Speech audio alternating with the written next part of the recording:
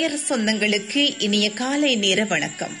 சங்கநாதம் வானொலியை planet FM 104.6 அலைவரிசையிலும் ஆஸ்திரேலியாவில் இருந்து 24 மணித்தியாலமும் ஓயாது உலக தமிழ் உறவுகளோடு உறவாடும் உரிமை தோழன் இன்ப தமிழ் ஒலியிலும் எமது நிகழ்ச்சிகளை செவிசாய்க்க காத்திருக்கின்ற அன்பு தமிழ் உறவுகளுக்கு எங்கள் வாழ்வும் எங்கள் வளமும் மங்காத தமிழ் என்று சங்கே முழங்கு என வாழ்த்தி வணங்கி நிகழ்ச்சியை ஆரம்பிக்கின்றேன்.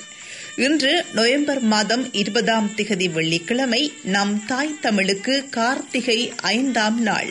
ரஃபிஜு ஆஹிர் 4. சிந்திக்கும் வேளை நிகழ்ச்சிக்காக திருக்குறள் அமுதை படைக்க வருகின்றார் நியூசிலாந்தின் மூத்த கலைஞரும் சமூக சேவையாளருமாகிய திரு மேர்வின் ஹான்சைன்டன் ஐயா அவர்கள். வணக்கம் ஐயா, ஆரம்பியுங்கள். இன்றைய சிந்திக்கும் வேளை நிகழ்ச்சியில் திருக்குறளின் 11வது அதிகாரமான செய் நன்றி அறிதல் என்னும் அதிகாரத்தின் கடைசி குறள் 10வது குறள். உலகில் எந்த நன்மையை சிதைத்தவர்க்கும் அதில் இருந்து உய்தல் கூடும், ஆனால் பிறர் செய்த நன்றியை கொன்றவர்க்கு உய்யும் வழியே கிடையாது. செய் நன்றி கொள்ளுதல் செய்த நன்மைக்கு பதிலாக தீங்கு செய்தல். என் நன்றி கொன்றார்க்கும் உய்வுண்டாம், உய்வு இல்லை செய் நன்றி கொன்ற மகட்கே. என் நன்றி கொன்றார்க்கும் உய்வுண்டாம், உய்வு இல்லை செய் நன்றி கொன்ற மகட்கே. ஒருவன் சமுதாயத்திற்கு செய்ய வேண்டிய நன்மையே அறம் எனப்படும். அதை செய்ய வேண்டுவது அவன் கடமை. இந்த கடமையை செய்வதற்கு அவனுக்கு அன்பும் கருணையும் வேண்டும். தீமை செய்ய அஞ்சும் அச்சமுடையவனாக இருக்க வேண்டும். சாதாரணமான சுயநலமுடையவன் அறங்களை செய்ய மாட்டான். வெளுத்த சுயநலமுடையவன் தான் வாழ்ந்தால் போதும், தன் குடும்பம் வாழ்ந்தால் போதும் என்று அதற்காக மற்றவர்க்கு தீமை செய்யவும் அஞ்ச மாட்டான். இப்படி தீமை செய்பவன் அச்சமயத்திற்கு நன்மை அடையலாம். ஆனால் செய்த தீமையின் விளைவு சமுதாயத்தில் எதிரொலிக்கும். அதன் பயனை அவன் அனுபவிக்க வேண்டி வரும். அது இயற்கை சட்டம். ஒருவனின் நிழல் அவனை தொடர்ந்து வருவது போல் அவன் செய்த தீமையின் விளைவு அவனை தொடர்ந்து வரும். ஆனால் நன்மையும் செய்யாமல் தீமையும் செய்யாமல் தாமுண்டு தங்கள் வேலையுண்டு என்று இருப்பவர்கள் உண்டு. இவர்கள் சமுதாயத்திற்கு எது நன்மை என்று அறியாதவர்கள் அல்லது தெரிந்தும் செய்வதற்கு மனத்தூண்டுதல் இல்லாதவர்கள். அவர்கள் நன்மை செய்தால் மனநிறைவு பெறலாம். ஆனால் ஒருவன் மற்றவர் தனக்கு செய்த உதவியை நன்மையை மறந்து அவருக்கு தேவைப்படும் சமயத்தில் உதவி செய்யாமல் இருந்தாலும் அல்லது சுயநன்மைக்காக அவருக்கே தீமை செய்தாலும் அது நன்றி மறந்த செயல். அவனை சும்மா விடக்கூடாது. அவன் மனத்தில் இருந்து கொண்டே வாட்டி வதைக்கும். மற்றவரிடம் இருந்து தப்பினாலும் மனச்சாட்சியிடம் இருந்து அவன் தப்ப முடியாது. அதன் குத்தல் பொறுக்க முடியாமல் அவன் வாழ்வு அழியும். என் நன்றி கொன்றார்க்கும் உய்வு உண்டாம், உய்வு இல்லை செய் நன்றி கொன்றம் அவர்க்கே. நீங்கள் சிந்திக்கும் வேளையில் கேட்டது திருக்குறளின் 11வது அதிகாரமான செய் நன்றி அறிதல் என்னும் அதிகாரத்தின் 10வது குறள் 110வது குறள். என் நன்றி கொன்றார்க்கும் உய்வுண்டாம், உய்வு இல்லை செய் நன்றி கொன்ற மகட்கே. திருக்குறளை தொடர்ந்து மறுமுனையில் நச்சிந்தனை கதையுடன் காத்திருப்பவர் திரு ராதாகிருஷ்ணன் பரமேஸ்வர சர்மா அவர்கள். வணக்கம் ஐயா. சங்கநாதம் வானொலி நேயர்கள் அனைவருக்கும் இனிய காலை வணக்கம். அழகிய காலை பொழுதொன்றில் மீண்டும் வானலைகளின் வழியே உங்கள் செவிகளை தொடுவது ஆனந்தம். இன்றைய நச்சிந்தனை பகுதியில் வாழ்க்கையின் தத்துவங்கள் என்னும் தலைப்பில் அண்மையில் வாசித்த சிறுகதை ஒன்றை உங்களோடு பகிர்ந்து கொள்ள முனைகிறேன். ஒரு கிராமத்தில் சிறுவன் ஒருவன் ஏரிக்கரையில் விளையாடிக் கொண்டிருக்கிறான்.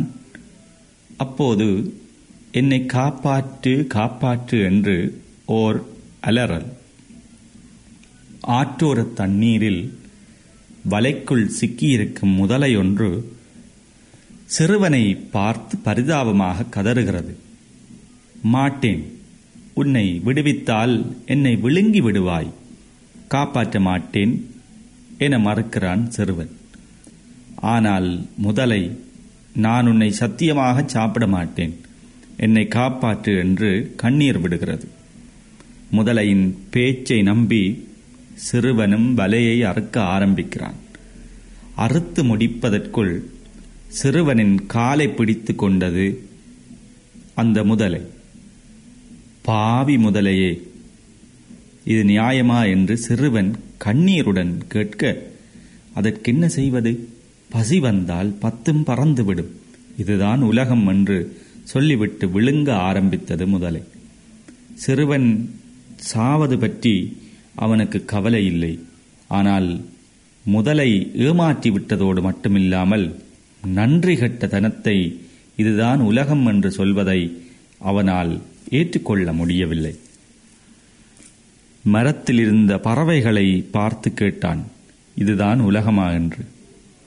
அதற்கு பறவைகள், எத்தனையோ பாதுகாப்பாக மரத்தின் உச்சியில் நாங்கள் முட்டையிடுகிறோம், ஆனாலும் பாம்புகள் முட்டைகளை குடித்து விடுகின்றன, அதனால் இதுதான் உலகம் என்று கூறின.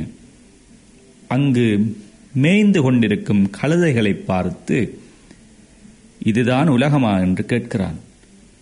நாங்கள் இளமையாக இருந்த காலத்தில் அதிகப்படியான சுமைகளை சுமக்கச் செய்து அடித்து சக்கையாக வேலை வாங்கினார்கள். எங்களுக்கு வயதாகி நடை தளர்ந்தவுடன் தீனி போட முடியாது என்று விரட்டி விடுவதால் முதலை கூறுவது சரிதான் என்றன. கடைசியாக ஒரு முயலை பார்த்து அந்த கேள்வியை சிறுவன் கேட்டவுடன், இதுவல்ல உலகம், முதலை பிதற்றுகின்றது என்று முயல் கூறுவதை கேட்டதும் முதலைக்கு கோபம் வந்துவிட்டது. சிறு முயலே, உனக்கு என்ன தெரியும் என்று கத்தியது.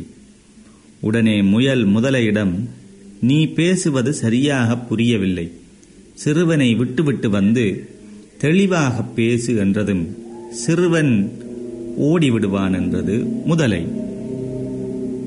உன்னுடைய வாளை வைத்து ஒரே அடியாக அடித்து அவனை வீழ்த்திவிட முடியும் என்றதும் முதலை கர்வத்துடன் சிறுவனை விட்டுவிட்டு இதுதான் உலகம் என்று பேசத் தொடங்கியதும் முயல் சிறுவனை பார்த்து, நிற்காதே, ஓடி தப்பிவிடு என்று கூறியவுடன் சிறுவன் தப்பி ஓடினான். வலைக்குள் சிக்கியிருக்கும் வால் பகுதியை சிறுவன் விடுவிப்பதற்குள் சிறுவனை பிடித்து விட்டதை முதலை அப்போதுதான் உணர்ந்து கொண்டது. புரிந்ததா? இதுதான் உலகம் என்று முயல் முதலையிடம் கூறியது. கிராமத்துக்கு ஓடிய சிறுவன் கிராமவாசிகளை அழைத்து வந்து முதலையை கொன்றுவிடுகிறான். அவனோடு கூட வந்த அவனது வளர்ப்பு நாய் முயலை கண்டதும் பாய்ந்து பிடித்து கொன்று விடுகிறது. சிறுவனால் இதை சகித்து கொள்ள முடியாமல் கல்லடித்து அடித்து நாயை விரட்டிவிட்டான். அன்பான நேயர்களே, அடுத்த நொடிகளில் நடக்க இருப்பது அதிர்ச்சிகளா ஆச்சரியங்களா என அறிய முடியாமல் இருப்பதுதான் வாழ்வின் சுவாரஸ்யம். வாழ்க்கையை புரிந்து கொள்ள முடியாது, புரிய வைக்கவும் முடியாது. எது நடந்தாலும் ஏற்றுக்கொண்டு முன்னேறுவதுதான் வாழ்க்கை. நன்றி, வணக்கம். தொடர்வது சமூக அறிவித்தல். தமிழ் பூங்கா பாடசாலையின் அறிவித்தல் ஒன்று. அட்லாந்தின் தமிழ் பூங்கா பாடசாலையின் சிறார்களின் வருடாந்த கலை விழா எதிர்வரும் நவம்பர் மாதம் 5ஆம் தேதி சனிக்கிழமை மாலை 6 மணி அளவில் மவுன ஆல்பர்ட் யுத்த ஞாபகார்த்த மண்டபத்தில் நடைபெற உள்ளது. புலம்பெயர்ந்தாலும் எங்கள் தாய் மொழியில் இங்கு பிறந்த சிறார்களின் தேன் தமிழ் உச்சரிப்பு கலையையும் கலை நிகழ்வுகளும் நுழைவு கட்டணமின்றி நடைபெறும். எனவே இந்நிகழ்வுக்கு தமிழில் ஆர்வமுள்ள அனைத்து உறவுகளையும் வருகை தந்து எம் தமிழ் அரங்குகளை ஊக்கப்படுத்த அன்புடன் அழைக்கிறது தமிழ் பூங்கா பாடசாலை நிர்வாகம்.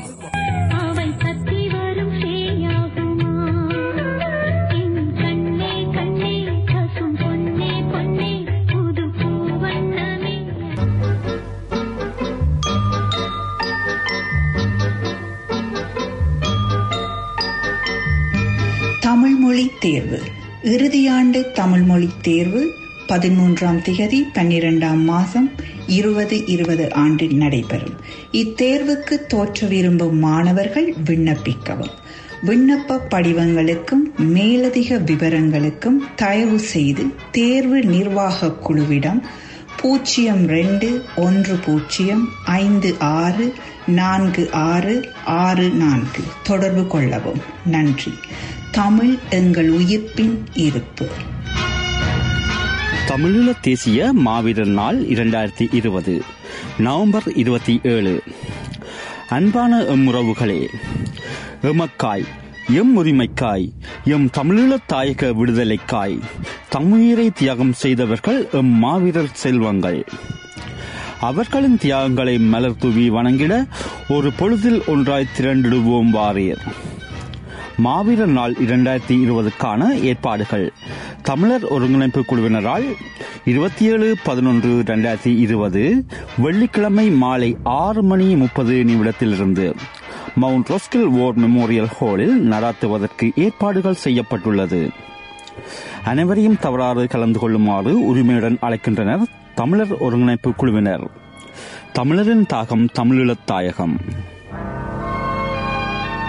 அன்பான நேயர்களே, இன்றைய இளந்தளிர் நிகழ்ச்சிக்கு ஒரு குட்டி கதையுடன் வந்திருப்பவர் ஆக்லாந்து தமிழ் பூங்கா பாடசாலை மாணவனும் திருமதி நந்தகுமார் வித்யா தம்பதிகளின் செல்வ புதல்வனுமாகிய செல்வன் செழியன் பங்கேற்கின்றார். வணக்கம் செழியன், சொல்லுங்க. சிங்கமும் எலியும். ஒரு நாள் மதிய வேளையில் சிங்கம் ஒன்று காட்டில் தூங்கிக் கொண்டு இருந்தது. அங்கு வந்த எலி சிங்கத்தின் மீது குதித்து விளையாடியது. இதனால் சிங்கம் விழித்தெழுந்தது. கோபம் கொண்ட சிங்கம் எலியை பிடித்து, நீ எனக்கு என்று நல்ல மதிய உணவாக போகிறாய் என்று கர்ச்சித்தது.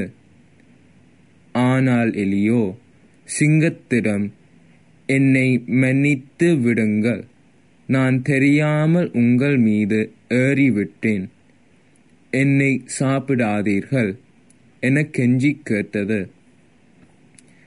சிங்கத்திடம், இன்று நீங்கள் என்னை கொல்லாமல் விட்டால் என்றாவது ஒரு நாள் உங்களுக்கு என் நன்றியை திருப்பி செலுத்துவேன் என்றது. சிங்கமோ இவ்வளவு சிறிய உடம்பை வைத்துக் கொண்டு எனக்கு நீ உதவ போகிறாயா என்று எலியை ஏளனம் செய்தது. இருந்தாலும் எலியை கொல்லாமல் போக விட்டது. சில நாட்களின் பின் சிறிய இறைச்சி துண்டுக்கு ஆசைப்பட்ட அந்த சிங்கம் வேடர்கள் வைத்திருந்த வலையில் சிக்கிக் கொண்டது. வலையில் அகப்பட்ட சிங்கம் பலமாக கர்ச்சித்து அழுதது. அந்த சிறிய எலி சிங்கத்தின் சத்தத்தை கேட்டு அந்த இடத்துக்கு வந்து வலையை தன் பல்லினால் வெட்டி சிங்கத்தை தப்பி போக உதவியது. சிங்கம், இந்த சின்ன எலி என்னை காப்பாற்றி விட்டதே என்று வெட்கப்பட்டு எலிக்கு தன்னை காப்பாற்றியதற்கு நன்றி சொல்லி சென்றது. நீதி: உருவத்தை பார்த்து யாரையும் ஏளனம் செய்யக்கூடாது. நன்றி, வணக்கம். ராஜா சின்ன ரோஜாவோடு காட்டு பக்கம் வந்தானாம்.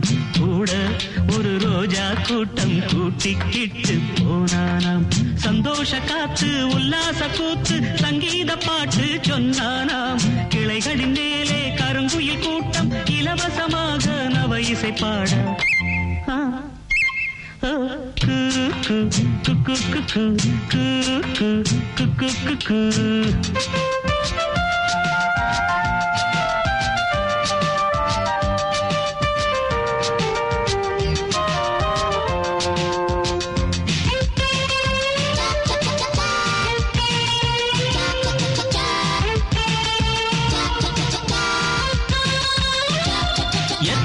எத்தனை மரங்கள் அவை பூமிக்கு இயற்கையின் வரங்கள். எத்தனை எத்தனை மலர் வண்ணம் அவை வண்டுகள் குடிக்கும் மது கிண்ணம். பட்டாம்பூச்சியும் பறவைகளும் பறந்து திரிவதை பாருங்கள்.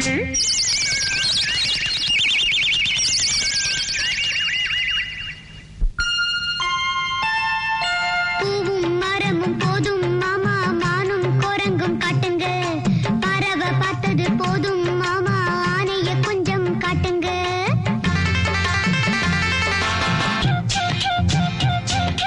ராஜா சின்ன ரோஜாவோடு காட்டு பக்கம் வந்தானாம். கூட ஒரு ரோஜா கூட்டம் கூட்டிக்கிட்டு போனானாம்.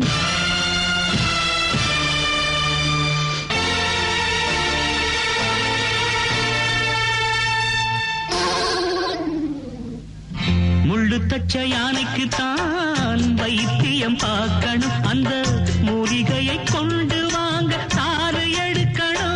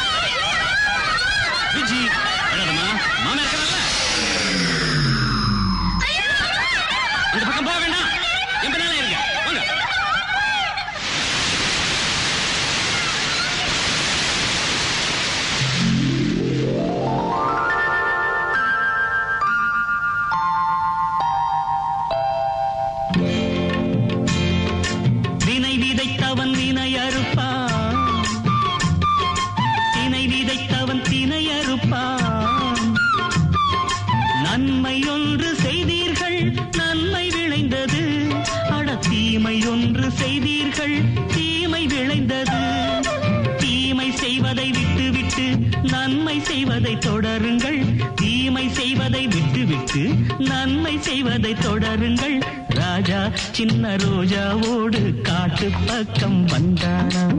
கூட ஒரு ரோஜா கூட்டம் கூட்டிக்கிட்டு போனானாம். வணக்கம். நியூசிலாந்தின் கலை இலக்கிய வட்டத்தின் சங்கநாதம் வானொலி நேயர்களுக்கு வணக்கம். மியான்மர் என்கிற பர்மா தமிழர் குடியேற்றம் அங்கம் 15. இரண்டாம் முழு உலகப் போருக்கு பிறகு 1946 முதல் 1964 வரை வெளிவந்த தமிழ் பத்திரிகைகளும் அதன் ஆசிரியர்களும்: ரசிக ரஞ்சனி நாளேடு SP ரத்தினம், தொண்டன் நாளேடு MK இப்ராஹிம், சாந்தி நாளேடு MK இப்ராஹிம், மக்கள் குரல் மாலையேடு ஜலீம் மரைக்கார், உரிமை குரல் வார இதழ் கோ வேணுகோபாலன், சினிமா டைம்ஸ் வார இதழ் மதுரவாணன், கொள்கை வார இதழ் அண்ணாமலை, அருணோதயம் வார இதழ் அண்ணாமலை, தமிழ் உள்ளம் வார இதழ் மாரிமுத்து, தந்தி மாத இதழ் WT சாம்பசிவம், சிலம்பொலி மாத இதழ் கனகராஜ், பர்மா நாடு மாத இதழ் VS டேவிட், இவை போக சத்யஜோதி, தமிழுள்ளம் என்பனவும் வந்தன. பூசே புதியனனை ஆசிரியராக கொண்ட இலக்கிய ஏடு காலாண்டு இதழாக 1981 வெளியிடப்பட்டது. ஆயுர்வேதம் வைத்தியரான என் நாகரத்னத்தை ஆசிரியராக கொண்ட அறங்காவலர் ஏடு 1983 அகில பர்மா இந்து சபை வெளியிட்டது. புத்தர் பெருமானின் தம்மபதம் இந்த ஏட்டில் பாலி மொழியிலிருந்து தமிழாக்கம் செய்து வெளியிடப்பட்டுள்ளது. 1964 பர்மிய மொழி பத்திரிகைகள் மற்ற பத்திரிகைகள் யாவும் நின்று போனதில் தமிழ் அச்சுத்துறையும் நலிந்து போயிற்று. தொண்டனாசிரியர் MKM இப்ராஹிம் பர்மிய தமிழருடைய செல்வாக்கு பெற்றவர். 1954 பர்மாவிற்கு தந்தை பெரியார் வருகை தந்தபோது அவரது செய்திகளுக்கு தொண்டன் முக்கியத்துவம் கொடுத்தது. அவர் சாதி சமய வேறுபாடின்றி பர்மாவில் பணிபுரிந்திருக்கிறார். 1948 பர்மிய வீரர் போஜோ ஆங்சான் வாழ்க்கை வரலாற்றை தமிழில் சிறுநூலாக அரு காந்தி அண்ணாமலை என்பவர் எழுதியதை ரங்கூனில் அச்சிட்டு சிதம்பரநாதன் கம்பெனி வெளியிட்டது. 1954 கோ அண்ணாமலை கல்வி தேவர் எழுதிய அம்மானை வடிவிலான கவிதை நூலும் தமிழாதி கதை என்ற சிறுநூலும் வெளியிடப்பட்டன. தமிழறிஞர் வே. சாமிநாத சர்மா பர்மிய எழுத்தாளர் சிட்சன் வின் எழுதிய நூலை தாயும் தாய்மை என்ற பெயரில் தமிழாக்கம் செய்தார். அதனை 1981 பூசே புதியனன் வெளியிட்டுள்ளார். கம்பை நாட்டு கோட்டை செட்டியார்கள் கல்வி வாரியம் 1964 திருக்குறளை பர்மிய மொழியில் பர்மிய அறிஞர் ஊமியோ தாண்ட் என்பவரை கொண்டு எழுத வைத்து வெளியிட்டது. பர்மிய அறிஞர் அதனை ஆங்கிலத்திலிருந்து பர்மிய நூலாக்கியுள்ளார். நூலில் கம்பை தனவாணிசிய கல்விக் கழக வெளியீடு என குறிக்கப்பட்டுள்ளது. இந்நூலுக்கு பிறகு புத்த மத துறவியான ஒருவர் திருக்குறளை பர்மிய மொழியில் வெளியிட்டுள்ளார். மூவாவின் திருக்குறள் தெளிவுரையை தொடராக சத்யஜோதியில் வெளியிட்டவர் வி. சுப்பிரமணியன். அதனை 1984 பர்மியாவில் நூலாக வெளியிட்டவர் பூசே புதியனன். அகில பர்மா இந்திய மத்திய சபை தமிழில் சமஸ்கிருத மாலை என்னும் நூலை 1974 வெளியிட்டது. இந்து மத பிரச்சார குழு சனாதன தர்ம பாலா சார்பில் ராமாயணத்தை ராமாயண கதா என்ற பெயரிலும் மகாபாரதத்தை மகாபாரத கதா என்ற பெயரிலும் பர்மிய மொழியில் அச்சிட்டு வெளியிட்டது. ரசிக ரஞ்சனி நாளிதழின் உதவி ஆசிரியர் NMM நாகரத்னம் வீரமாமுனிவரை பற்றி எழுதிய 90 பக்க நூலை பர்மா ராஜன் அனிசன் நிறுவனம் வெளியிட்டிருக்கிறது. தற்போது தனபாலனின் உங்களின் எதிர்காலம், SP இந்திரன், SP பார்த்த சாரதி ஆகியோரின் நல்ல காலம், NS கார்த்திகேயனின் தமிழ் மாலை, அறிவாளர்களின் தமிழறிவு, பொன்னாகரம் ஆகிய இதழ்கள் மாத இதழ்களாக வருகின்றன. இந்த 4 இதழ்களும் தமிழக திரைப்பட செய்திகள், ராசி பலன்கள் முதலீட்டோடு வருகின்றன.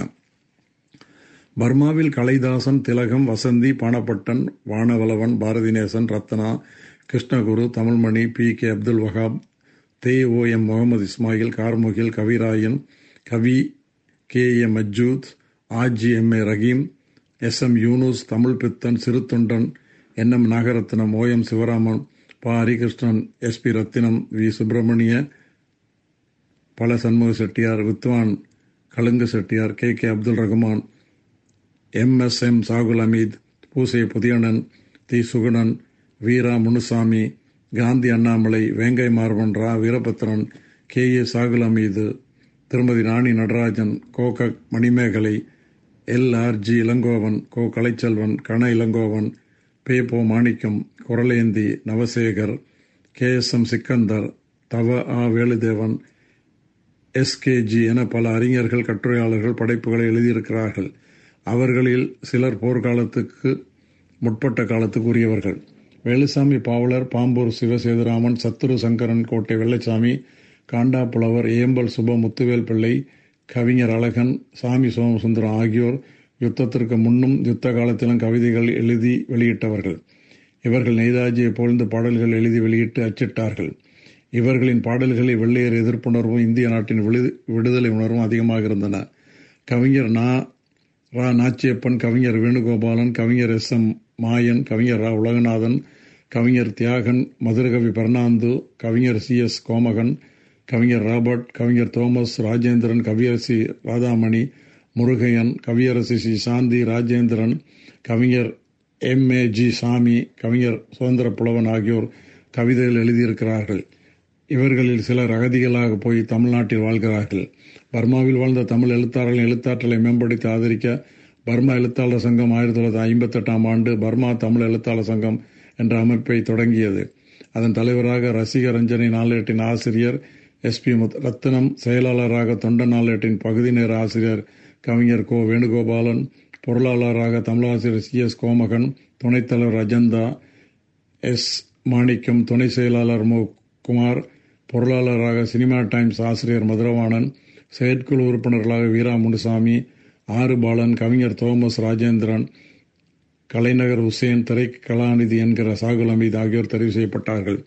தமிழ் எழுத்தாளர் சங்கத்தின் சார்பில் அதன் உறுப்பினர்கள் அவர்கள் வாழ்ந்த பகுதிகளில் இருந்த தமிழ் இளைஞர்களுக்கு தமிழ் வகுப்புகளை நடத்தியது. இத்துடன் இந்த வார இந்த நிகழ்வை முடித்துக் கொண்டு அடுத்த வாரம் சந்திப்போம். நன்றி, வணக்கம்.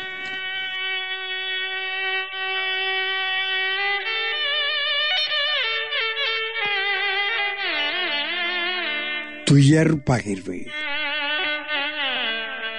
திருமதி தங்கம்மாள் தாமோதரம் பிள்ளை அம்மையார் இறைபதம் அடைந்து விட்டார்.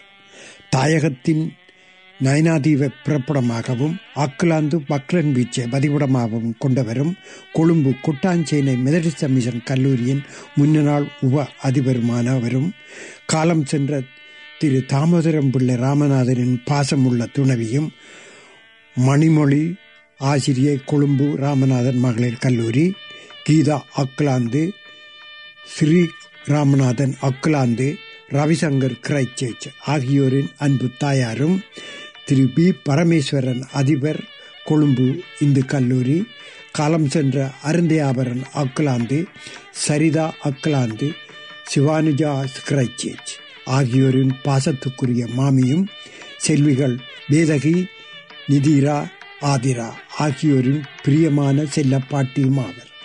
அன்னார் கடந்த 17ஆம் திகதி இறைவனடி சேர்ந்து விட்டார். அன்னாரின் தகன கிரியைகள் நாளை மறுநாள் 22ஆம் தேதி ஞாயிறு காலை 11 மணி அளவில் மனுக்கா மயானத்தில் நடைபெறும் என மிக்க கனத்த மனதுடன் அறிய தந்திருக்கிறார்கள் திருமதி தாமோதரம் பிள்ளை தங்கம்மாளின் உறவுகள். தொடர்புகளுக்கு மகள் கீதா அருந்தாபரன் 0211686466. அந்த இலக்கத்தை மீண்டும் தருகிறேன். கீதா அருந்தாபரன் 0211686466.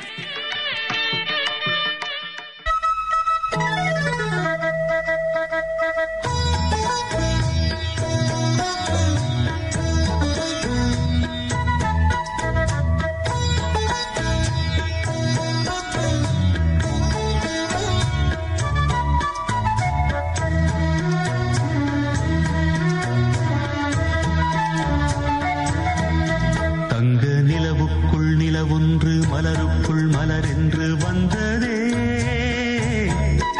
எந்தன் கனவுக்குள் கனவொன்று நினைவுக்குள் சுகமொன்று தந்ததே. கொடிமுல்லை கொடி கட்டும் மன்னனோ, இன்பச் சிறைப்பட்டு திரையிட்ட கண்ணனோ. கொடிமுல்லை கொடி கட்டும் மன்னனோ, இன்பச் சிறைப்பட்டு திரையிட்ட கண்ணனோ. நிலவுக்குள் வண்ண மலருக்குள் தங்க நிலவுக்குள் நிலவொன்று மலருக்குள் மலரென்று வந்ததே, எந்தன் கனவுக்குள் கனவொன்று நினைவுக்குள் சுகமொன்று தந்ததே.